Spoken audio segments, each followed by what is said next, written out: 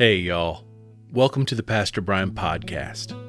I'm your host, Pastor Brian. I've been an ordained pastor for 11 years. In all those years and before, I found prayer by myself hard. But when I prayed with others, not only did I learn to pray, but I found prayer replenishing and a gift. We hope to be that person and community who can pray with you. So come on in. I look forward to praying with you.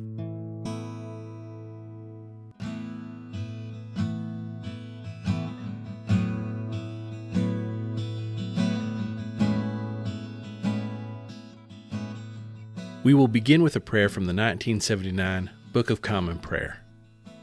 Grant to us, Lord, we pray, the Spirit to think and do always those things that are right, that we, who cannot exist without you, may by you be enabled to live according to your will. Through Jesus Christ our Lord, who lives and reigns with you in the Holy Spirit, one God, forever and ever. Amen. Our psalm this week is from Psalm 105. Verses 16 through 22 and 45b in the New Revised Standard Version of the Bible. We will begin our psalm with a refrain. It is the chorus of the old and beloved hymn by Folliott Sanford Pierpont, For the Beauty of the Earth. After we are done reading the psalm, we will end with the refrain again. Let's sing the scripture together. Lord of all, to thee we raise this our hymn of grateful praise. When he summoned famine against the land and broke every staff of bread, he had sent a man ahead of them, Joseph, who was sold as a slave. His feet were hurt with fetters. His neck was put in a collar of iron, until what he had done came to pass. The word of the Lord kept testing him.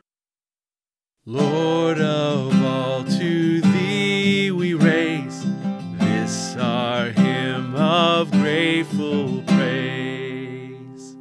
The king sent and released him. The ruler of the people set him free.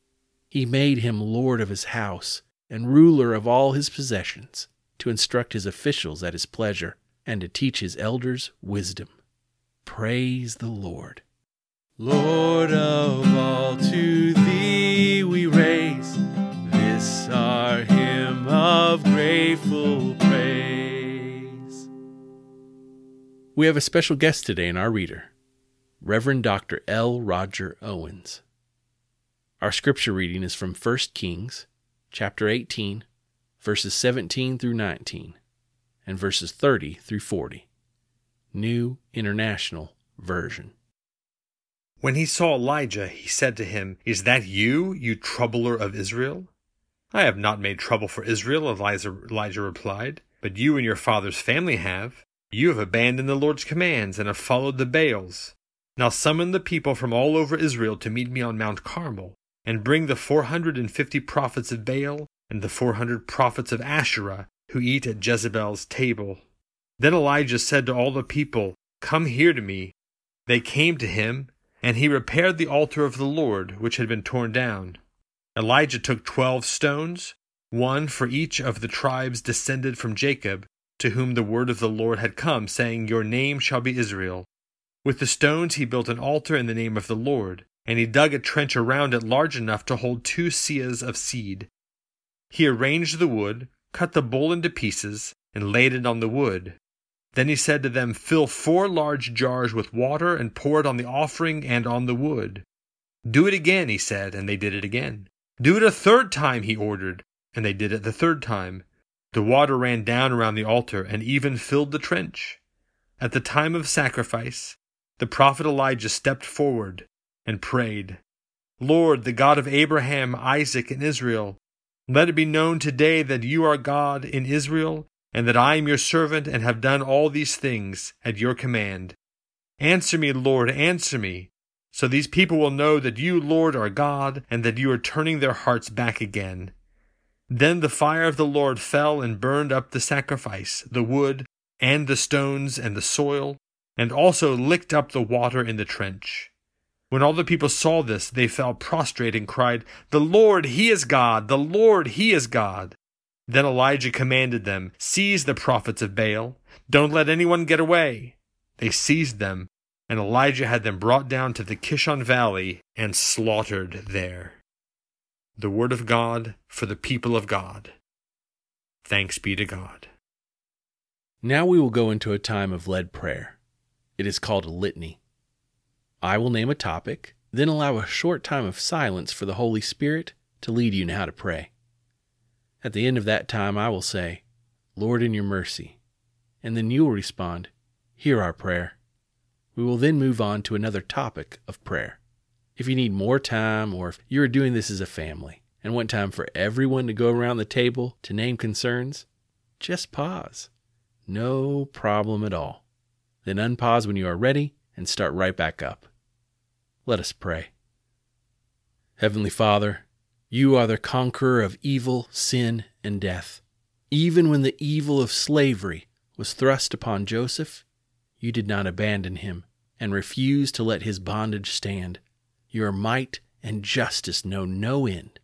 Thus we come praying for our witness to your grace and love around us today.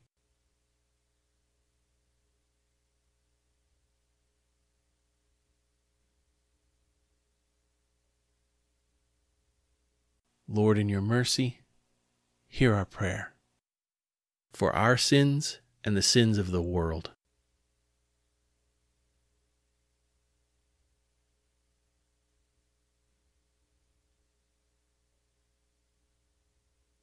Lord, in your mercy, hear our prayer for Dr. Deborah Birx, Dr. Anthony Fauci, and all medical professionals around the world as they help coordinate the response to the COVID-19 global pandemic.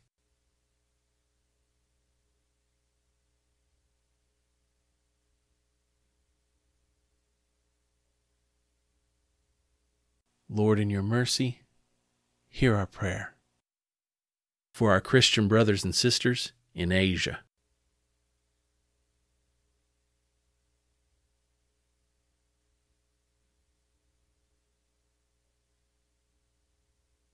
Lord, in your mercy, hear our prayer for our hearing the ways you are calling us in this very moment.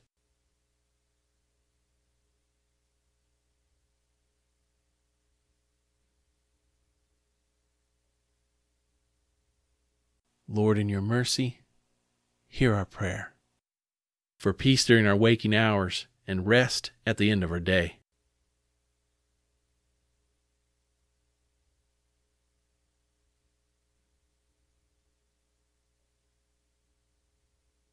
Lord, in your mercy, hear our prayer.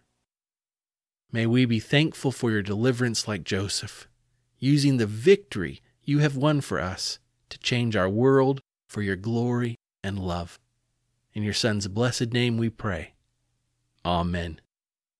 Thank you to one of my closest friends and wonderful colleagues, the Reverend Dr. L. Roger Owens. Reverend Dr. Owens is Associate Professor of Christian Spirituality and Ministry at Pittsburgh Theological Seminary in Pittsburgh, Pennsylvania. He is also an ordained elder. Reverend Dr. Owens' teaching emphasizes spirituality and ministry. He has written many books, but his newest book is the memoir, Threshold of Discovery, a field guide to spirituality in midlife. I will be sure to put the information in the show notes.